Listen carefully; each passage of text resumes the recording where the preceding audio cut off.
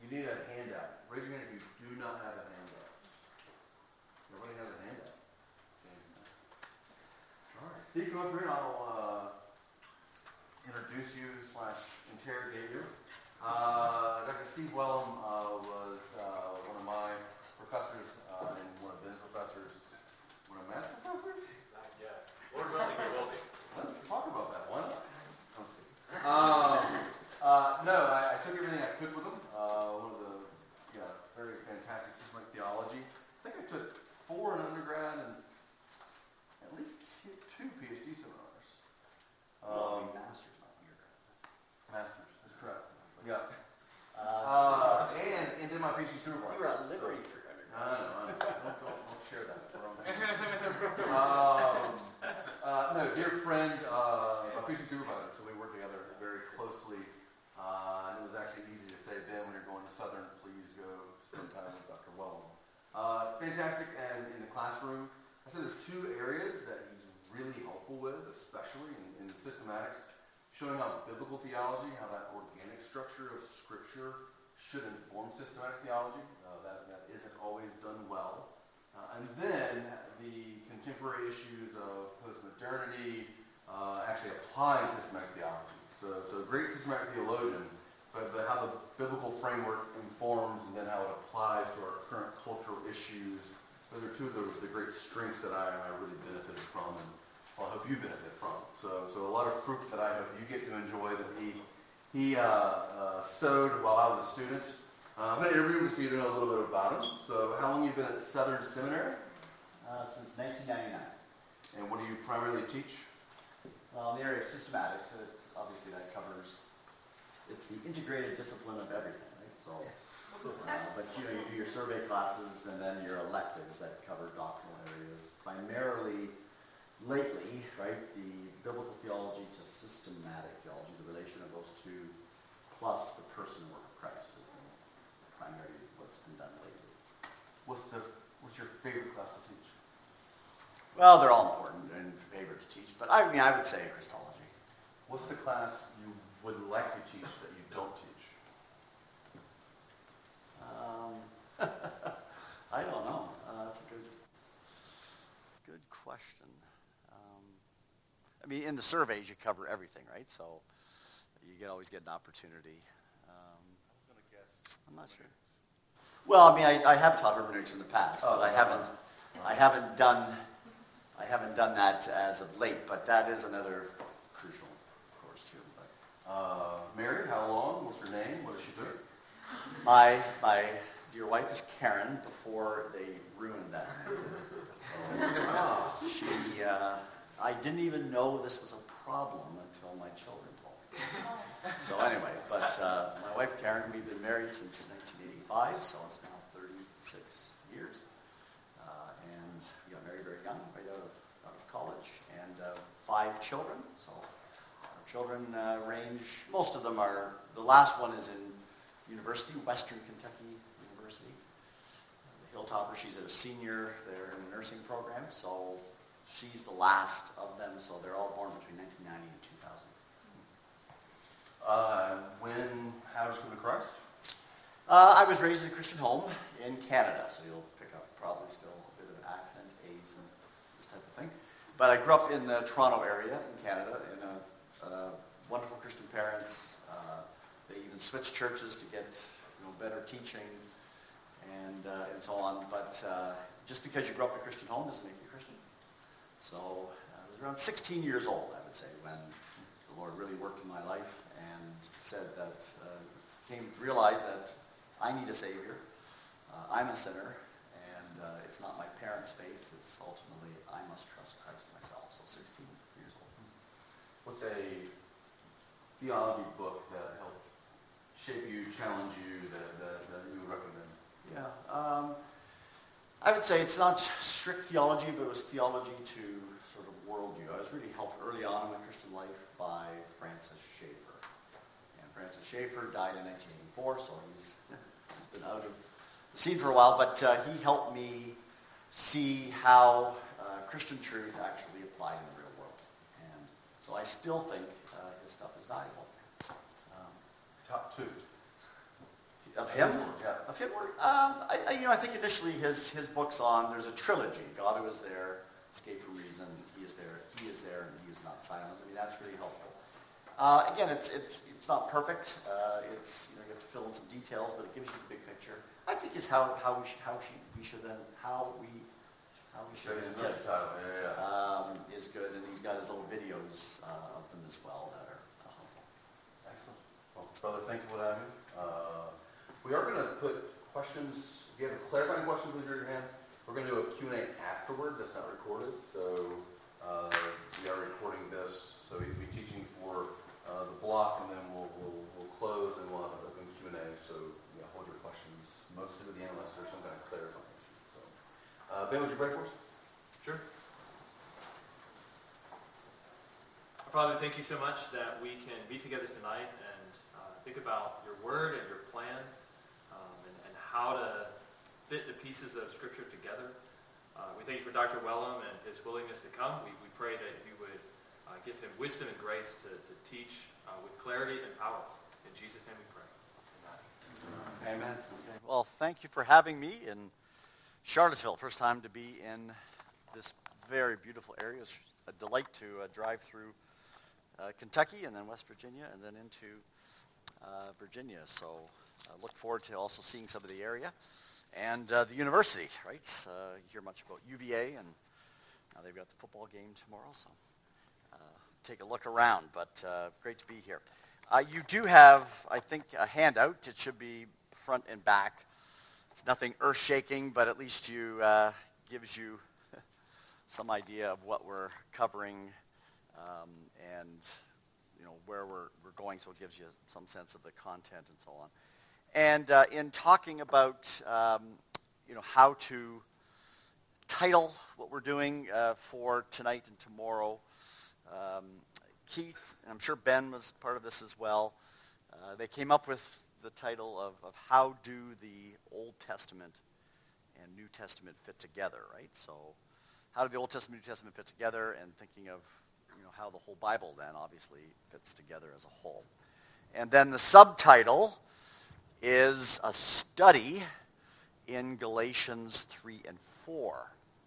And we will get to that tomorrow, but we'll set it up here in terms of we're going to, in some sense, lay the groundwork to then understand Galatians 3 and 4. So the goal would be, by the time we get to Galatians 3 and 4, after everything we've put in place, you say, that makes perfect sense, right? That's Paul's argument there against the Judaizers in that very important book. Because in Galatians 3 and 4, right, he's dealing with really a potential denial of the gospel. So a very serious issue. He's dealing with the Judaizer problem, and the Judaizer problem was everywhere in the early church, right? Because at the heart of the Judaizer problem was, how does the Old and New Testament fit together? Right? How do the covenants fit together? How do we understand what Christ has achieved and accomplished? And then just the practical outworkings of that, right? How do we understand our relationship now? Most of the Judaizers, right, would have been Jewish believers. But how do we then think of these Gentiles, right? You just think of yourself as a Jewish person who's lived under the Mosaic law for centuries, right? And this is God's law given to the people. And what do you do with it, right? Well, they wanted to bring the Gentiles under it. Make a lot of sense, right? Here's God's law, bring them under it.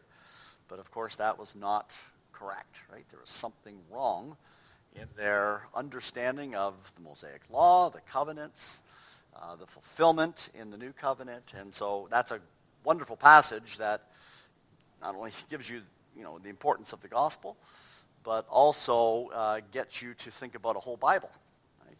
Because Paul's argument in the end goes all the way back from Genesis, in some sense works through redemptive history to the fulfillment in Christ and all that Christ has achieved and why the Judaizers are wrong, right? But there's a lot of pieces you got to put in place, right, to understand what he is saying. Because, even in Paul's letter, Galatians 3 and 4, we call these occasional letters. And by occasional, it just simply means he's not saying everything he could. He's only writing a letter, and they're very short, to deal with a specific problem. Could Paul have said more? Well, of course he could have. In some sense, we're going to, I think, fill in some of that more so that when we get to the things he did say, right, we then say, oh, yeah, that's how it fits in terms of the whole Bible, right? So how do the Old Testament, New Testament fit together? A study in Galatians 3 and 4 that we'll come to, but we're going to fill the pieces in before we get there. But first, on your handout, I just have, just initially, just make a few comments here so we won't spend too much time on it, right? First is why is it important to know how the Old Testament and New Testament fit together, right? So here's a study in how they fit together. Well, why should we even be concerned about that, right? And I give you 3 reasons. More could be given, and these should be fairly straightforward. Really going to focus on the second one probably more than not, but ultimately, right? I mean, the reason we should want to know how the Old Testament and New Testament fit together is because the Old Testament and New Testament give you your Bible, right? And the most important thing about the reason God gave you the Bible is that you know him, right? So that's why I have here, it's important to know how it fits together to know our triune God, right? The heart of everything is the knowledge of God, right? We were made for him, to know him, to glorify him. If he's given us his word, which includes the Old Testament and New Testament, we need to know how to put them together. We need to know what they are saying. We need to know its content. We need to know how it applies, right? To know God rightly, right? So that's just bedrock.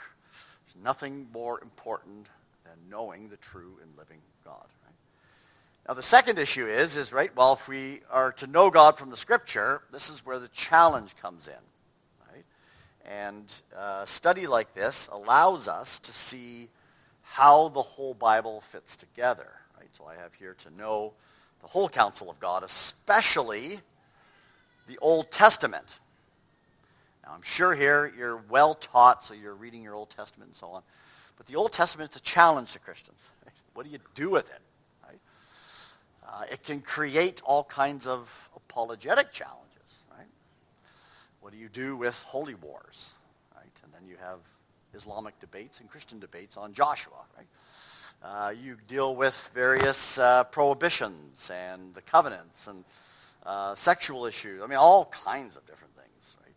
There's many, many people on the what we call progressive Christian side of things who are quite willing to sort of diss the Old Testament. Right? They really don't know what to do with it, right? Good old Andy Stanley doesn't know what to do with it, so he says we need to unhitch ourselves from it, right? Well, so we really struggle with what to do with the Old Testament. But think of 2 Timothy 3, verses 16, 17, or so on, the very famous portion of Scripture. All Scripture is God-breathed, and it's profitable for doctrine, correction, instruction, right? That the man of God may be thoroughly finished. I mean, all of those descriptions of Scripture. Well, what's Paul referring to there? The New Testament's being written, isn't it? He's referring to the Old Testament. So the Old Testament is God-breathed and is profitable for correct doctrine. If you don't know the Old Testament, you're not going to have correct doctrine. Right? It's profitable for godliness and instruction and correction.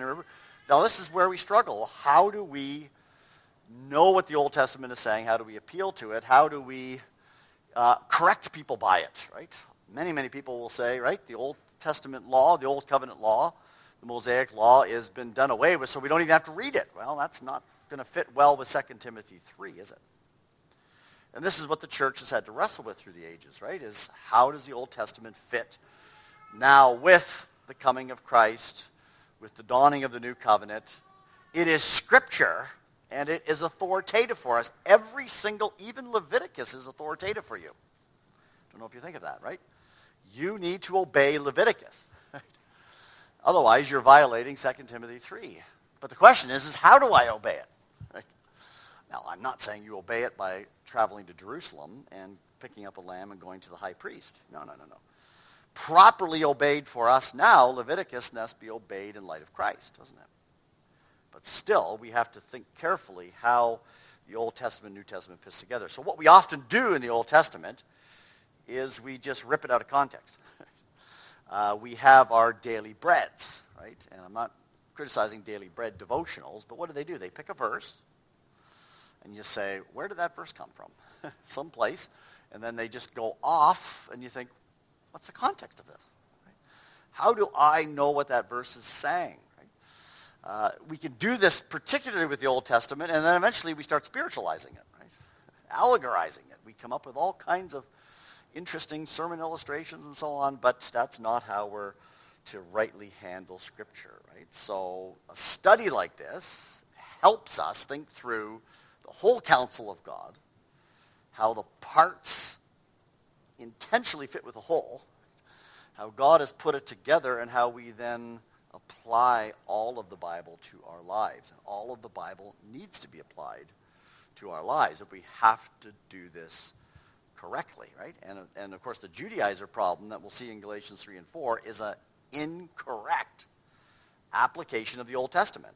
It's an application, but it's a false application, right? So if it's false, why is it false, right? And that's what we have to start to get at. And of course, thirdly, right, the Bible is a diverse book.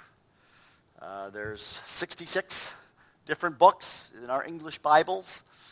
Diverse authors, written over a long period of time, yet there's one message. And that message, first and foremost, centers in Christ. Right? Now, why do we can spend some time developing that, right? We will, but ultimately, in the end, Jesus can say on the way to Emmaus, right? Luke 24, how foolish you were not to believe all the law and the prophets, right? They all spoke of me, my death, my resurrection, and so on, right? Hebrews 1 begins the opening letter by saying, in the past God spoke in many ways, diverse manners through the prophets, but in these last days, all of that revelation has come to fulfillment in Christ, right? So, a study like this allows us to see how Jesus is central to the whole Bible. Legitimately. You can find Jesus anywhere you want. Right? The question is you doing it legitimately, right? Do you then just throw him in any old place, or do you say, okay, we have to follow the Bible's own understanding and the Bible's own presentation? So, understanding the relation of the Old and New Testament helps us know God and his Word better. We don't know God apart from his Word. We've got to know the whole thing. It helps us to be able to really handle the Old Testament rightly. The Old Testament is Scripture. The Old Testament is authoritative for us. But how do we rightly apply it to our lives? And that becomes the crucial issue with the Judaizers.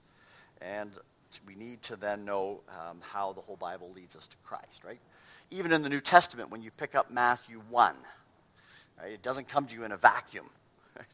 It comes to you, even the opening verse of Matthew 1, here's the genealogy of Jesus, the son of David, the son of Abraham. Well, you'll never know who Jesus is unless you know who Abraham is, right, and who David is, and something of the plan of God as it's unfolded across time, right? So it's not an option to know, right, to not know how the Old and New Testament fit together. It's part of that's why we're having a discipleship.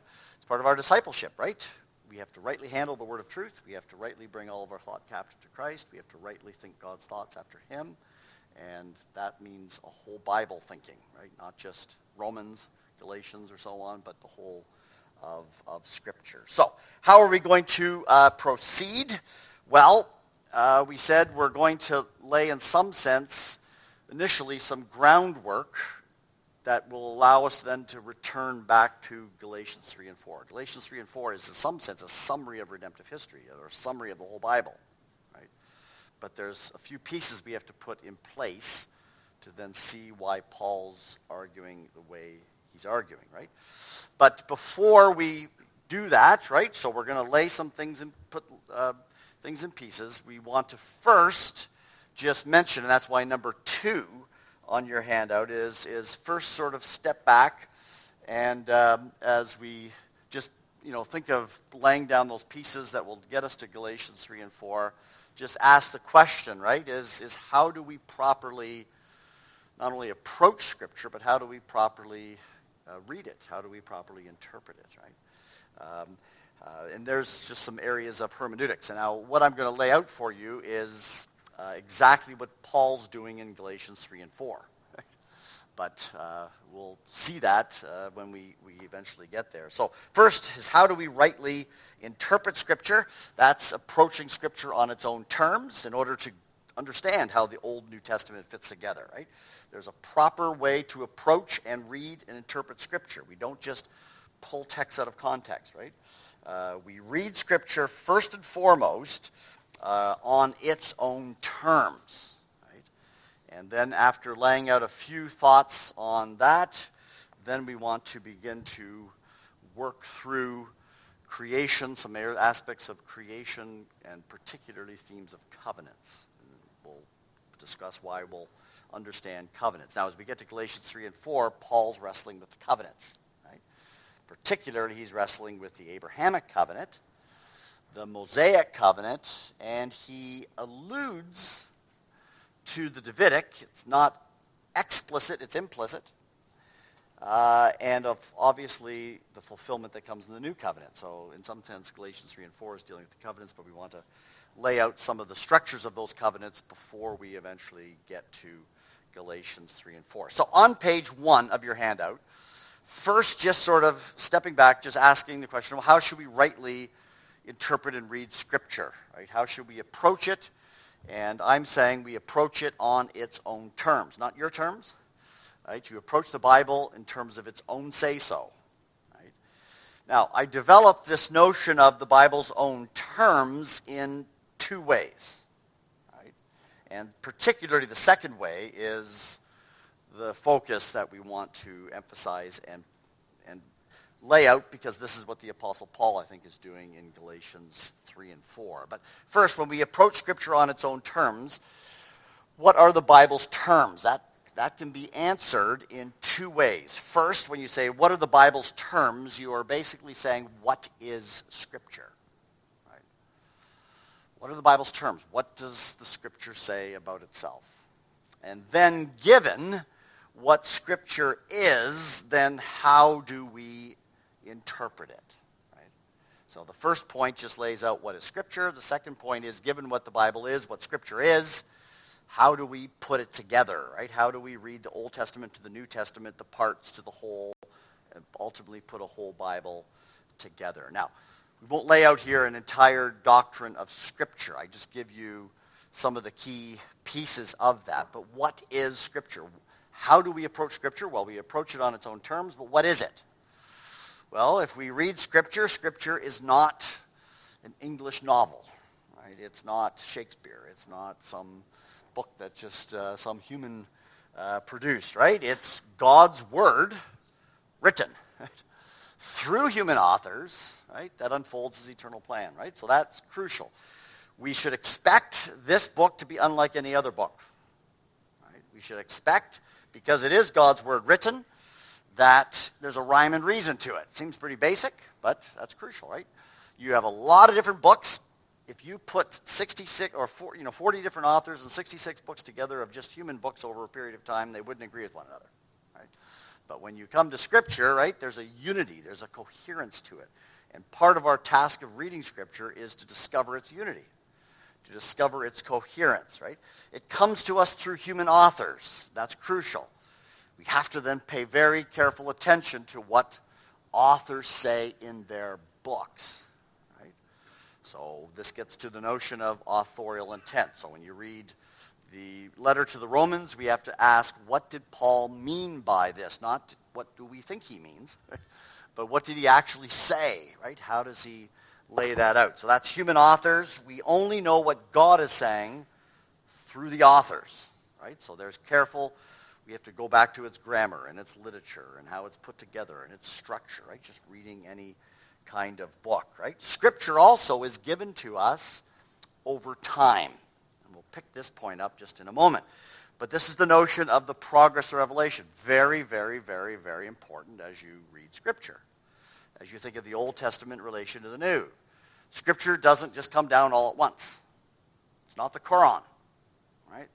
The Quran, right, in Muslim thought, is an eternal tablet that gets dictated by Gabriel to Muhammad, and it's just there. That's not the Bible. The Bible comes to us over a period of time. God, through the prophets, speaking through the authors, so that what their written texts are his word, and Scripture then builds on one another. Right? So that you have Isaiah is writing at a period of time that assumes that you already know what's written previously. Or the New Testament. Think of the opening of the New Testament. The New Testament assumes that you know the entire Old Testament. Right? It doesn't come to you just out of the blue. Right? It's already building on the instruction and the teaching and the revelation that has been previously given. So that's very, very important, right? So that God's word comes over time. Now we'll apply this in terms of the second area, given what Scripture is, right? Given that it comes to us over time, then it's crucial to read every book in its context. Sounds simple again, but this has to be worked out very carefully, right? So Scripture is God's word. It's written through human authors. It's written over time. It's centered in Christ. Right? So there's a rhyme and reason to it.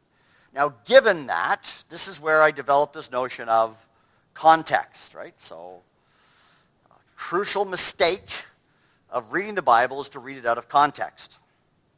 Right? We all know that. Right? This will be the Judaizer problem. Right? We'll come back to that, but this isn't just, throwing something out here. This is the Judaizer problem. The Judaizers eventually read the Mosaic covenant out of context. So what do we mean by context here? Well, when we read Scripture, we need to think in terms of three contexts. Right? So it's like real estate. 3 rules of real estate.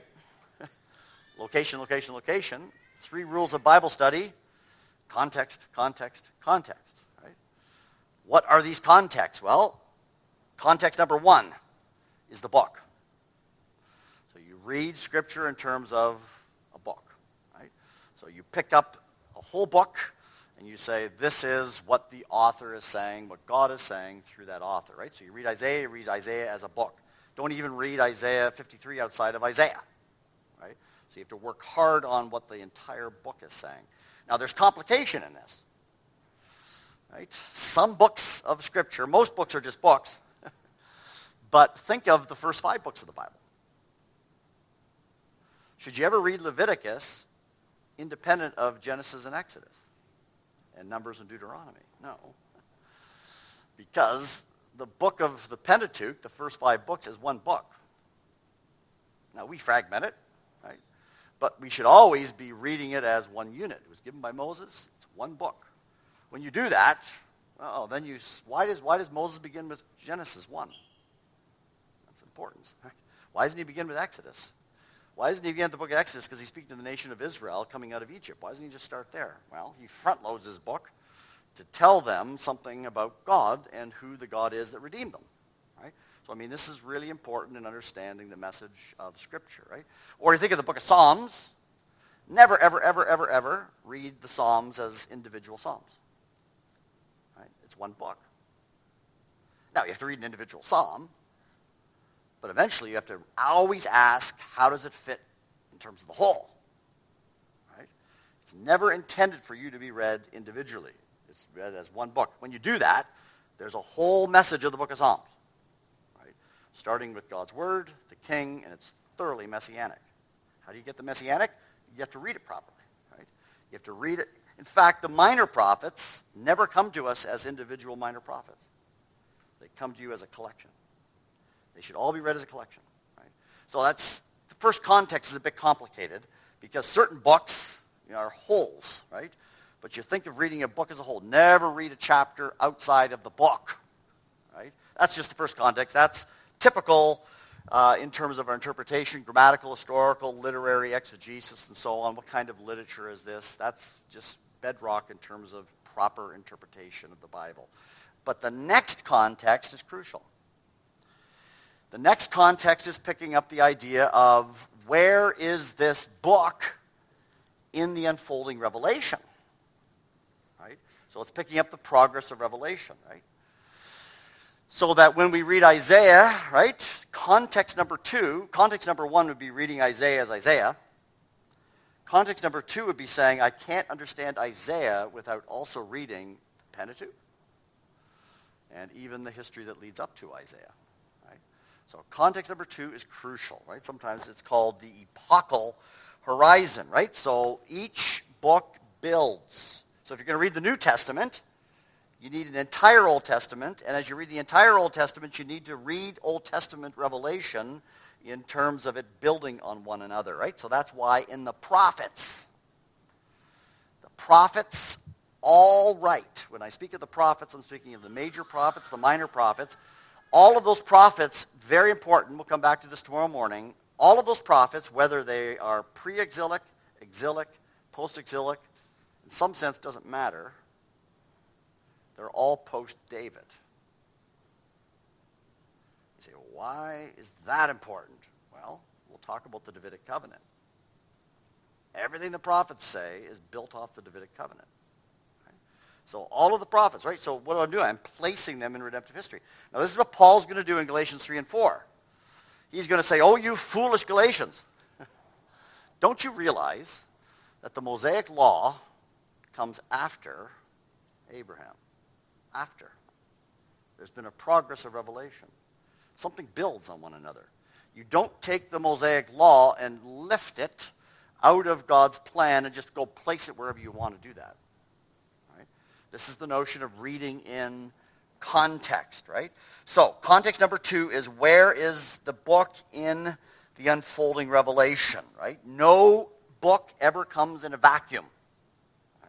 It's written in terms of an unfolding plan. Right? Now, when we think of dividing up the Bible divides itself in a whole number of ways. Right? Think of Romans 5, 12 and following. Right? The Apostle Paul steps back and says there's two great divisions, and he divides the entire Bible in terms of two people. There's a lot of people in the Bible, but he says if all the people that are in the world and in the Bible, the two most significant are Adam and Christ. That's a way of dividing the Bible up, right? If you want to understand how the old fits with the new, you got to say something about Adam, and you got to say something about Christ, right? Or think of Matthew 1, the genealogy. The genealogy is structured in a certain way, right? It starts with Abraham, and it goes to David. And then it goes from David to the exile. And the exile to Christ. That's a way of structuring history, right? Structuring God's plan. All of those points, Abraham to David, are basically unpacking the covenants. David to exile is crucial because the entire nation is destroyed. The prophets speak in the exile, right? Post-David of the future, which leads you to Christ, right? This is a way that the old and new are fitting together, right? So there's many ways that the Bible structures itself. I'm going to suggest to you, right, and this is what the Apostle Paul is following, is the best way of structuring things. If you're saying, where are we in the story? Where are we in the unfolding revelation? We need to tie this to covenants. Right? There are 6 major covenants that run across time. Right? There's many covenants in Scripture. Marriage is a covenant, and there's covenants with Gibeonites, and there's all kinds of things. But you have 6 major covenants. There's a creation covenant. That's disputed. But I think there's good reason for it. Right? There's a creation covenant. That starts with Adam. And then you have Noah. And then you have Abraham. And then you have Israel's covenant, sometimes called the Old Covenant in light of the New, right? And the Mosaic covenant, Israel's covenant, and so on. The Davidic covenant. And then you have, in the Old Testament prophets, the hope of a new covenant. And, of course, Jesus comes in the New Testament, and he's the one who fulfills the new covenant. Right? Those covenants, what are they doing, right? They're walking you from creation to Christ, right? Ultimately, creation, new creation, right? The New Testament is the era, well, ultimately, in light of Christ, it's the era of the new covenant. But even in the Gospels, you're in transition times, aren't you? Right? Jesus comes under the old, but brings the new, right? He speaks of that in the Gospels, of the old wineskins and new wineskins and so on, right? So covenants are very, very important, right? Covenants aren't just simply window dressing. They are actually the backbone that unfolds God's plan, right? Starting in creation, starting with Adam, through Noah, through Abraham, through Israel, through David, ultimately to Christ, right? And I give you just a note on covenants here. Covenants are relationships, right? They're sworn agreements, and particularly these covenants between God and people, right? God and people. And not every covenant has ratification ceremonies and so on, but normally in the covenants, right, there's promises made, right? There's obedience expected, right? And there's ultimately, usually with them, some kind of curse, right? If you disobey this, then there's ultimately curses that take place. Usually there's ratification, not always. We have no Davidic ratification. There's no Adam ratification. We have nothing like that. But other covenants have ratification. Particularly, usually the ratification in the Old Testament era was the killing of animals. You have this in Abraham, you have this with Israel, and so on, where animals were killed and there was walking between the pieces, and the covenant is now ratified. Right? So you have that, but at the heart of it, it's built on promises. And of course, in Galatians 3 and 4, the idea of the promises are very, very important, right? Particularly the Abrahamic promise. But we'll see that the Abrahamic promise isn't free-floating, right?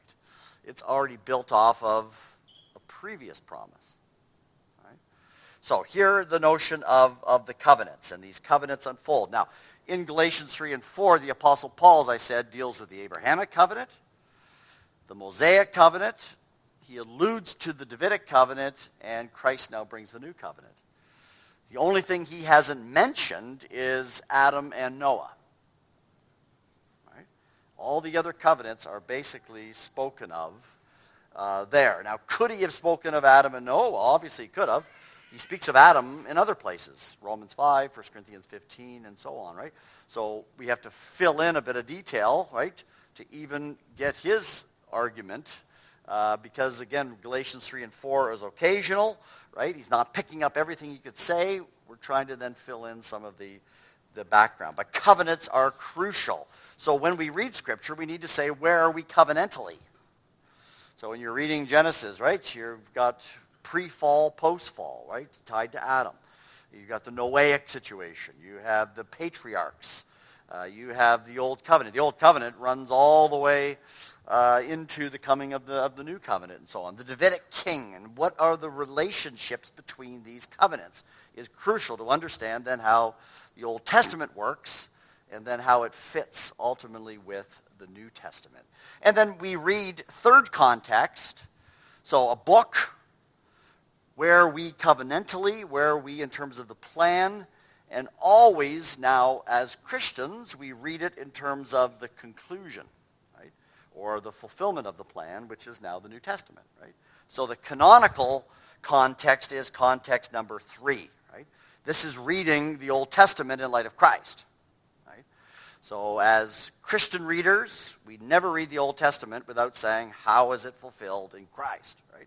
How does it come over to him? Now, as you link that together, we can talk about glue that links the Bible together. There's various plot movements: creation, fall, redemption, new creation, unfold God's plan from creation, Genesis to Revelation. Right? You have the covenantal unfolding is another way of moving from creation to the coming of the New Testament. In the covenant unfolding, you have promise fulfillment, promises tied to covenants. So what promises are made? How are those promises now being fulfilled? That's a crucial point that Paul raises in Galatians 3 and 4. Right? We also have what we call typological patterns. Typological patterns are often identified as various persons in God's plan have significance. Right? They point beyond themselves. Right? Adam is a good example of this. Adam isn't just a one-off in God's plan. He points to the last Adam. Who's the last Adam? That's Christ, right? So these typological patterns, either persons, Moses functions this way, and David functions this way, and Abraham functions this way, and Isaac functions this way, and so on. They are people that point beyond themselves to Christ. Right? And you also then have various institutions will function this way as well. This is how you have the prophetic nature of Scripture. Right? Typology is a form of prophecy.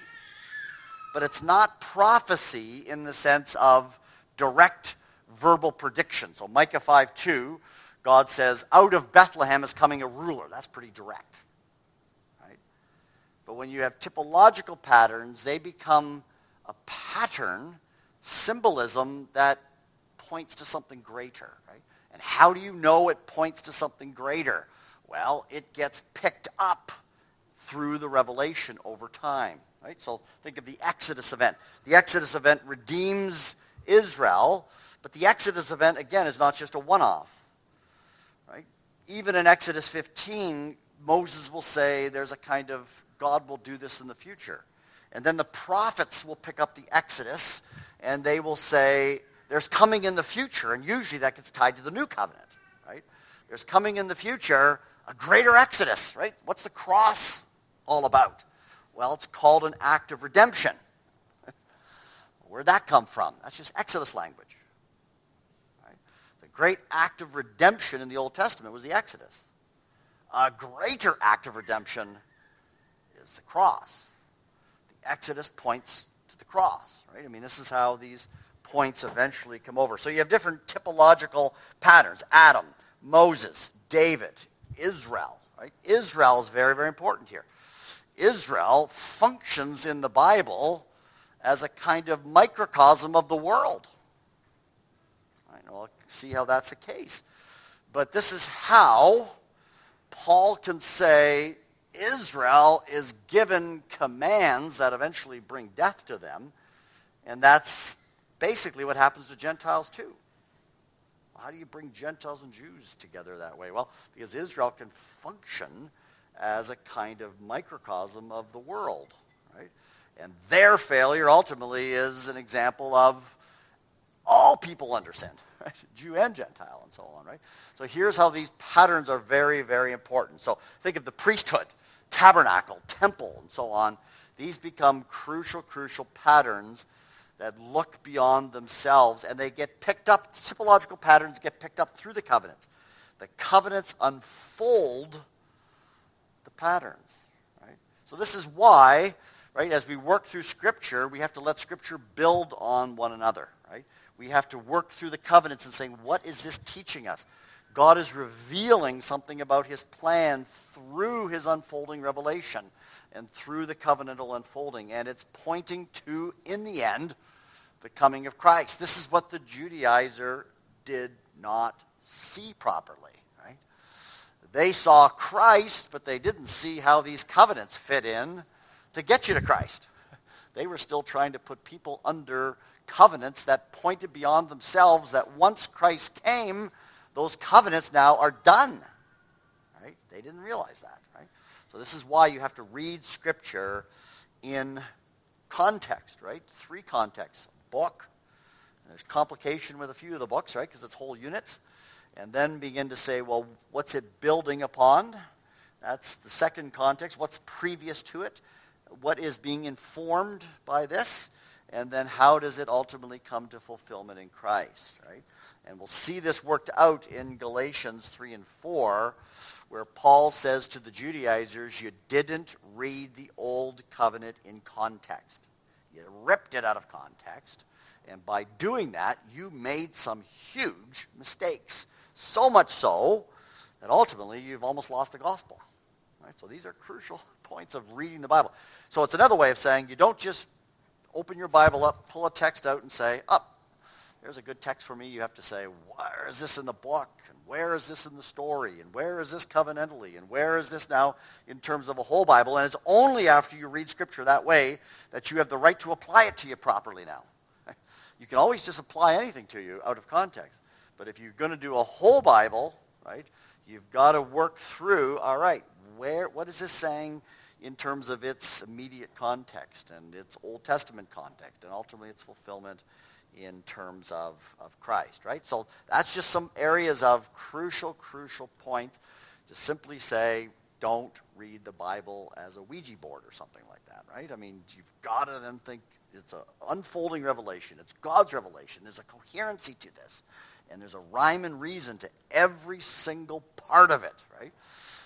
You don't make up how it fits, but you work hard on saying, what's this doing here? How does this contribute to the ultimate plan of God that now is reached its fulfillment in Christ? Now, creation. At the bottom of your page 1, we'll finish with here. Now, what we're going to do is begin to fill in some of these details.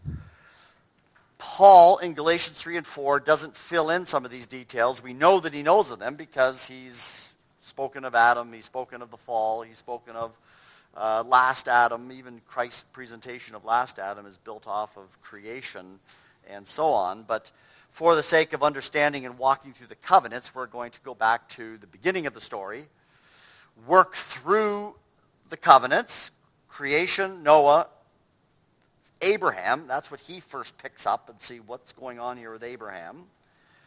The Mosaic covenant, Davidic, and how all of this now leads us to Christ.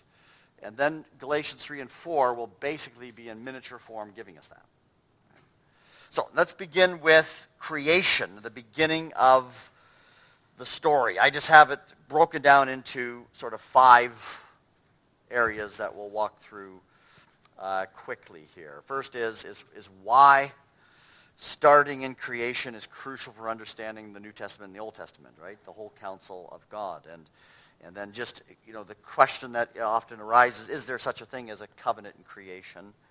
And some truths that are taught in creation and what goes wrong, right? And then we'll just allude to Noahic covenant, right? The Noahic covenant is really very reaffirmation of what we have in creation, except it's in a post-fall situation. So there's a few differences there. But Noah functions as the start of the human race again, right? He starts in terms of a new creation in that sense, right? And it's not until Abraham that the covenants are narrowed from a universal focus to one family, right? One family, one nation that brings forth Messiah, that is to bring blessing to all nations, right? So the universal focus is found in creation. It'll be narrowed through Abraham, Israel, David, but it gets expanded in the new covenant ultimately to all nations. All nations, people, tribes, and tongues. Well, you go from universal to universal, right? Big through the narrowing to, again, the large again, right? So why is creation so important in understanding Old Testament, New Testament, the Bible story? Well, right, first thing, most obvious, is that's where the Bible begins. I mentioned to you before, Moses writes the Pentateuch to the nation of Israel in the wilderness. He could have started with their redemption from Egypt, but instead, he starts with Genesis. Why? Right? Because you can't understand Israel without Genesis. Sounds obvious, but it's a very, very crucial point, and it's what the Judaizers are going to miss. Right? So that you have to start at the beginning, and the Bible begins with creation. It establishes the creator-creature distinction, which is so foundational to Christian theology and a Christian worldview, right? If you deal with non-Christian views, every single non-Christian view denies the creator-creature distinction. Right? Whether it's Eastern religions that blend everything together, or whether it's New Age thought, or whether it's naturalistic thought, or whatever, the Bible begins with the creator-creature distinction, right? It establishes the importance of Adam. And Adam, according to the Apostle Paul, is the second most important person in all of human history. The most important is Christ. But you never understand Christ without Adam, and Adam without Christ. First Adam, last Adam. And it establishes this, right? It establishes patterns in creation. Creation establishes norms, standard, patterns that just simply get unpacked through the entire Bible, right? In early form, in some sense, there's all kinds of patterns there in creation that then just get worked out through the entire Bible, that eventually, when you get to Revelation 21 and 22, it looks a lot like Genesis 1 and 2. Right? So you got the bookends of the Bible, right? So crucial to start with where the Bible starts. We don't start in Exodus. We don't start in Genesis 12. We start in Genesis 1, right? There's how the Bible will move. Is there, secondly, a notion of a creation covenant? Some question this. And the reason they question it is if you have Genesis 1 and 2, you look through those chapters, there's no word for covenant. The first time you see the word covenant is in Genesis 6 with Noah. So some people have to have a word to have the concept. Now, normally that's the case, but it's not always the case, right? You don't always have to have one word to fit with it. You can have concepts and ideas and relationships that are there without necessarily the word. In Genesis 2, we have marriage, don't we? There's no word for covenant there. But it's a marriage covenant. How do we know that? Later Scripture tells us that, doesn't it, right? So, many people are say there's no covenant here because there's no word here. Even with the Davidic covenant in 2 Samuel 7, there's no word for covenant in that context. Right? It's just a promise. Right? So, you don't need that. There's other reasons to then think that there is the case, right? So, the context really is important, right? The whole context is of God in relation to humans, right? And particularly the role of Adam. Adam in Scripture isn't just the first man. He is an entire representative figure, right? You'll never understand the Bible's teaching on sin without that, right? In the first man, sin entered the world by his choice and action. He isn't just, another guy. He represents us. Right?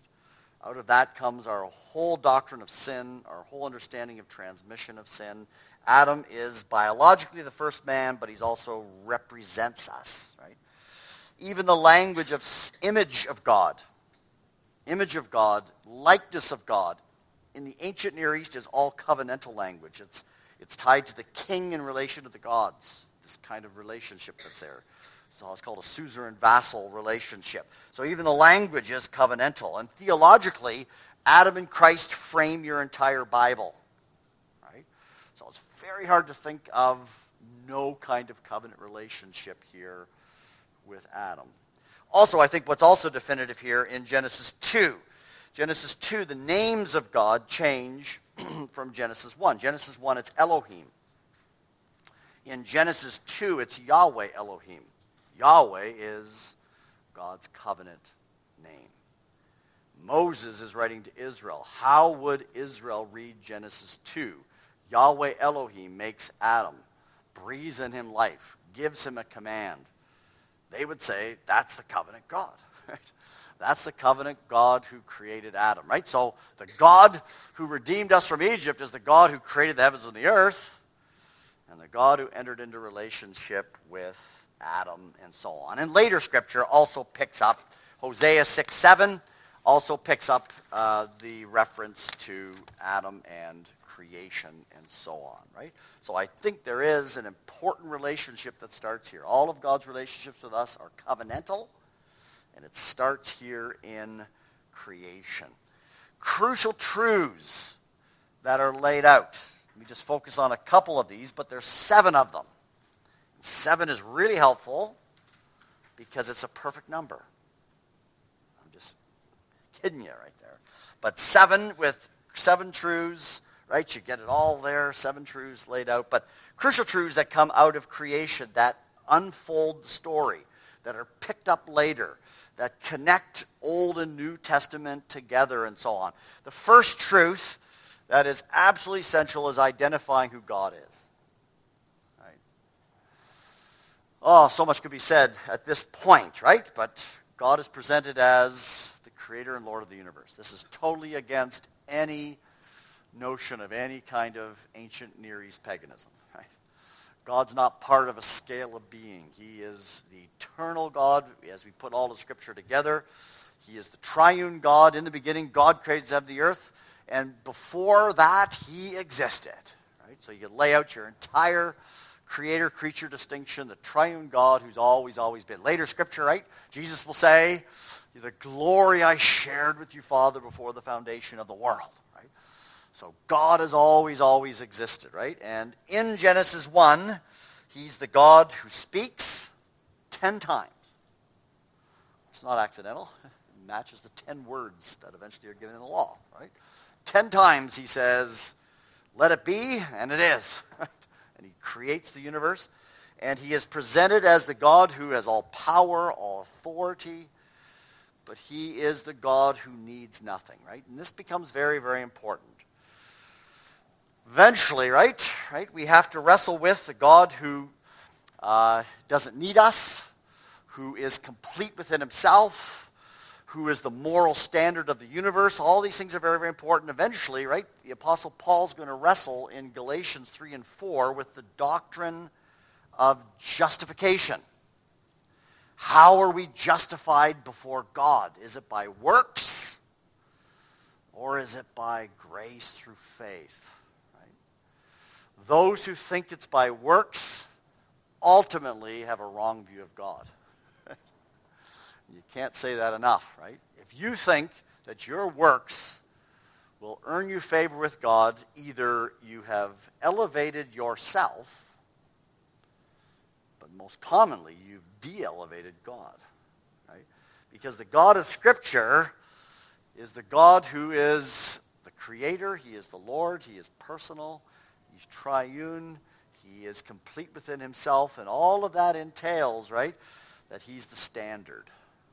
He's the moral standard, right? In our whole day we struggle with what's the moral standard. In a Christian view, God is. And when you say, what's the law? God is the law. God has the right to make commands. God has the right to say, this is right, this is wrong. And of course, if you don't have that notion of God, then sin means nothing, right? But sin before God in the Bible means everything. How is God going to forgive my sin? That's a huge problem in the Bible, because God doesn't grade on curves. God just doesn't have blinders. He doesn't, like a grandfather in the sky, just say, well, we'll just go easy on you type of thing. Ultimately, God, as the moral standard of the universe, cannot deny himself. Right? This is all of the biblical teaching regarding God's jealousy of his name. Not sharing his glory with any other, right? Well, the whole rhyme and reason to the Bible storyline of salvation depends upon the proper view of God, and that comes from creation, right? God is creator. God is Lord. God has all authority. He has the right to demand from me obedience. And of course, obedience is tied to the fact that he is creator and I'm the creature. Now, we've lost this in our society, right? Right? If you have no creator, then you're not obeying anyone. Usually it's the state that becomes you obey. Right? All non-Christian thought becomes statist. But in Christian thought, it's God who's the Lord. It's God who is king over everything, right? And he is to be obeyed, and so on. And of course, that shows up in all of Scripture. That shows up in the notion of law and demand, and what our sin is the breaking of law, and so on. So creation establishes who God is. His demand, ultimately, from us. What does he demand from us? He demands from us that we love him. Right? Think of the great commandment. Love the Lord your God with all your heart, soul, mind, spirit. Why would he demand that? Because he's God. He's our creator. We're creatures. Now, love entails obedience, doesn't it? You can't have love without obedience. See, I love you, Lord, but I don't want to obey anything you say. No, in Scripture, love and obedience, to love God is ultimately to obey him, trust him, to know him, right? To be fully devoted to him, and so on.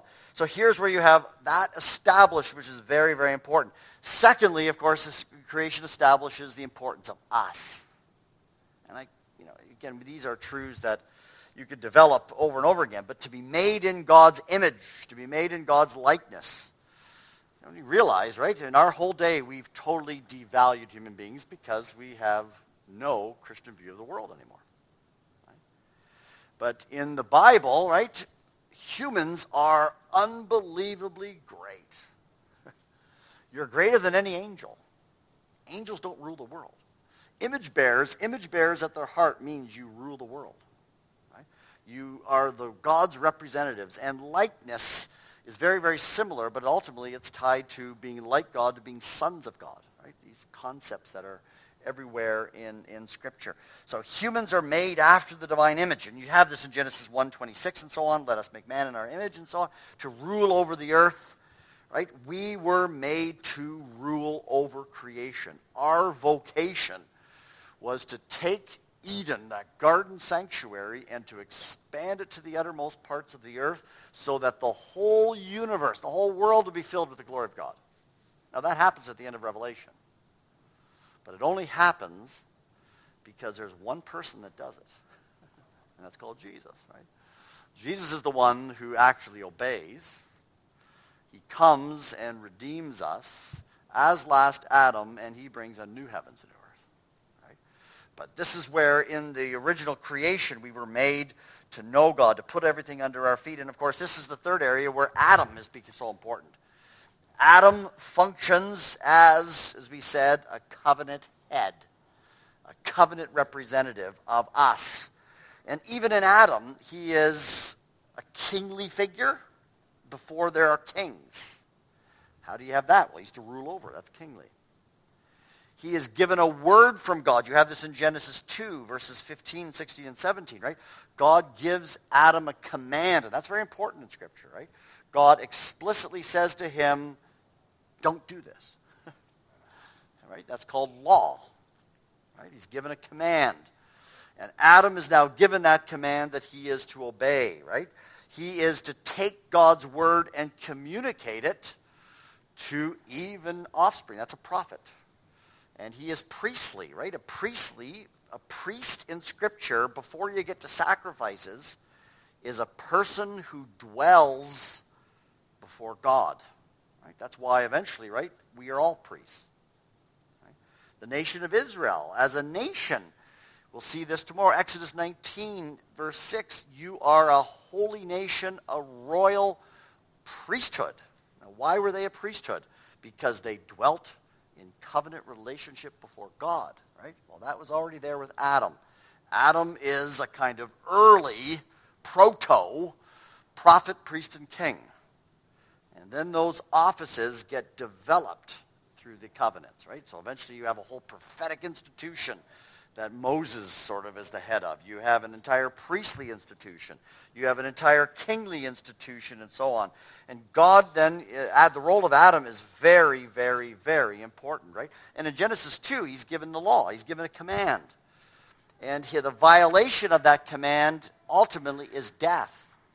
Now this will show up with Israel, right? Israel's going to be given commands. And the violation of that law, of the covenant, is ultimately curse. Right? Eventually, in Galatians 3 and 4, the Apostle Paul will say, in some sense, one of the main purposes of the Mosaic law was to even enhance what Adam failed to do. Right?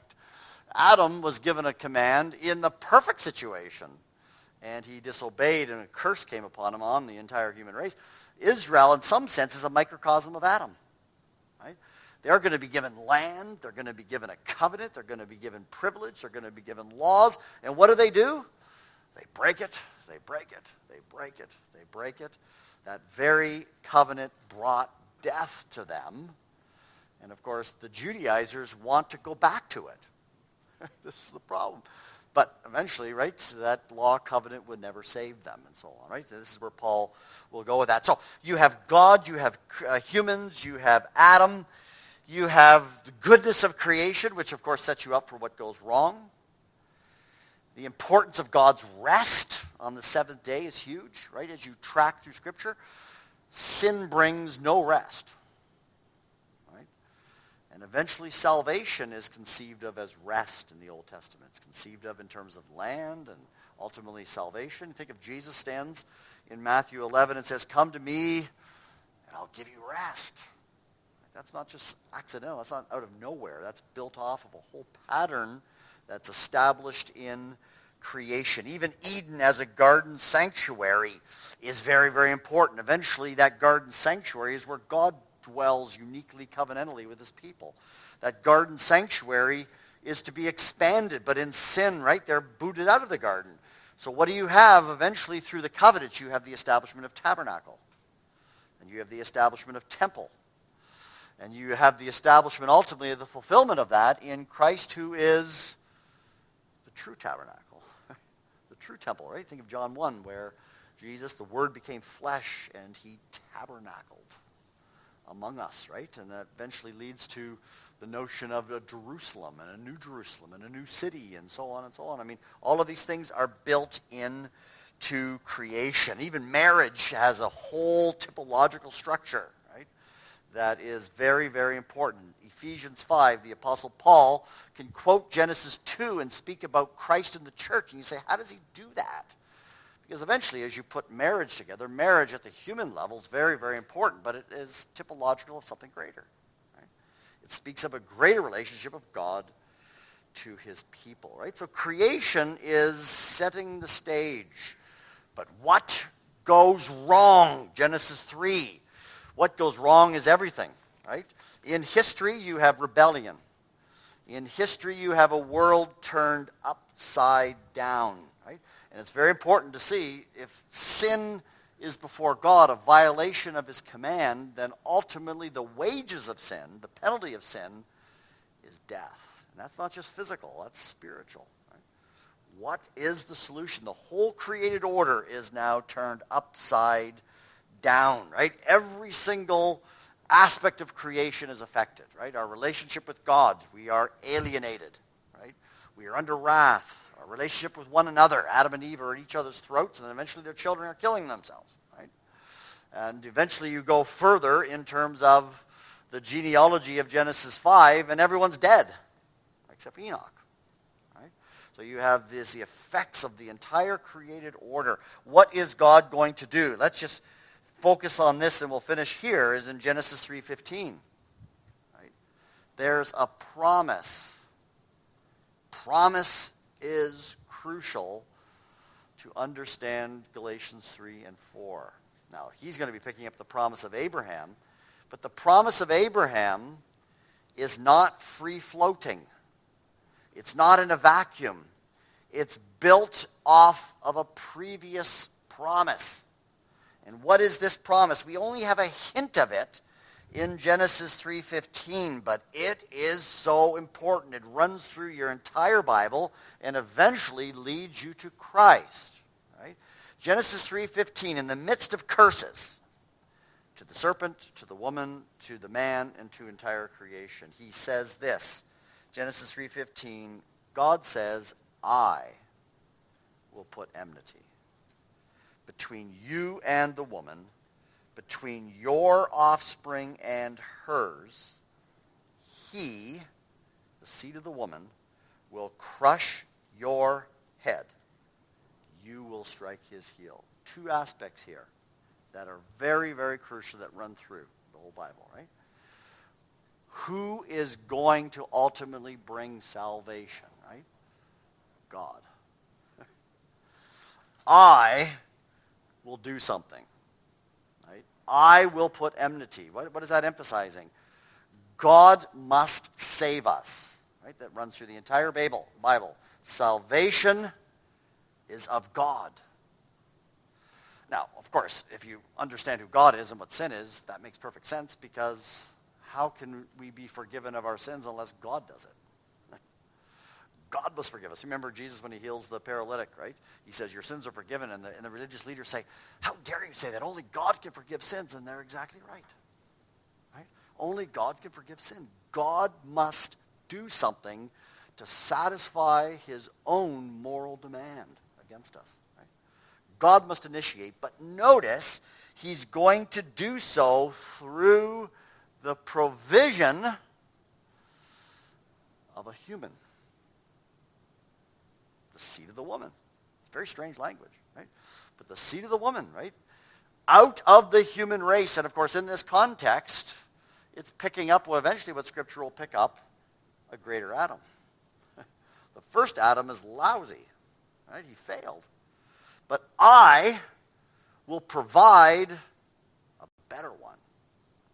And of course, that better one ultimately is Christ. Right? But as you work through the Bible, it will give you then definition as to who this person will be. Eventually, it'll come through Noah, won't it? It has to come through Noah because there's no one left. Right? Only him and his family, right? It eventually will come through Abraham. Now, that's where the Abrahamic promise will come up. But the Abrahamic promise of a seed, which you see in Isaac, and then ultimately through the nation, and then through the king, David, ultimately goes back to this first promise. Right? The seed of the woman now is just being given definition. But ultimately, it's going to come through a human who will crush the serpent's head, who will restore what was lost in creation, and who will bring restoration, right? And that's the whole context that is here of this initial promise. And that promise now receives definition over and over and over and over again.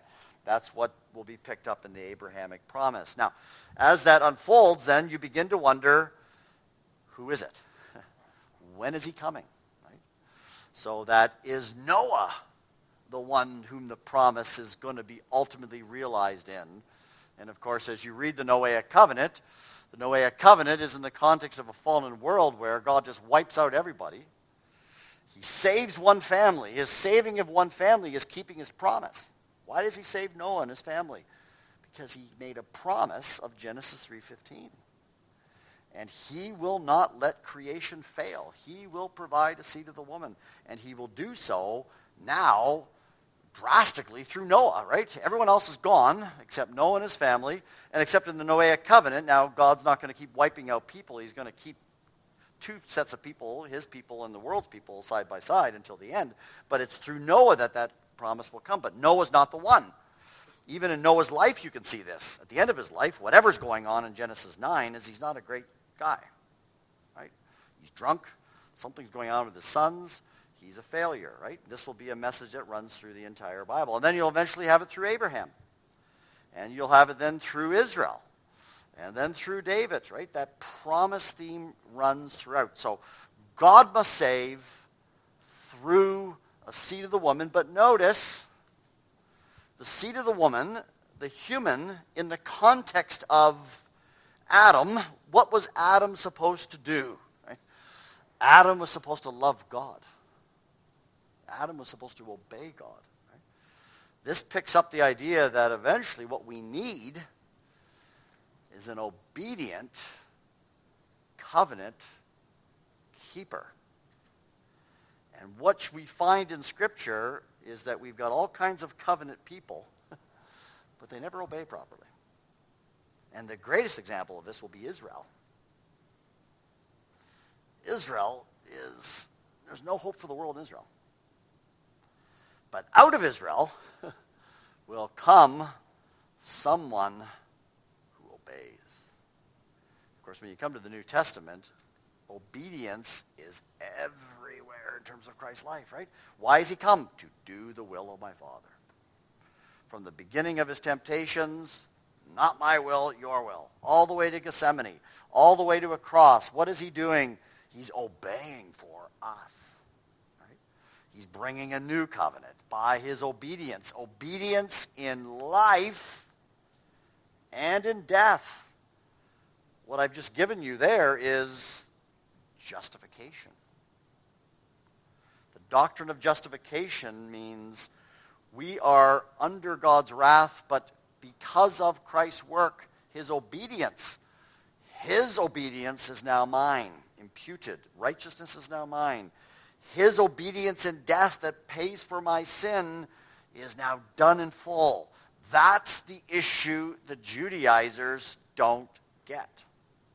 Right? The Judaizers, what spawns the entire discussion of Galatians 3 and 4 is, are we justified by works? Or are we justified by grace through faith in the only one who can bring justification? That's Christ. Right?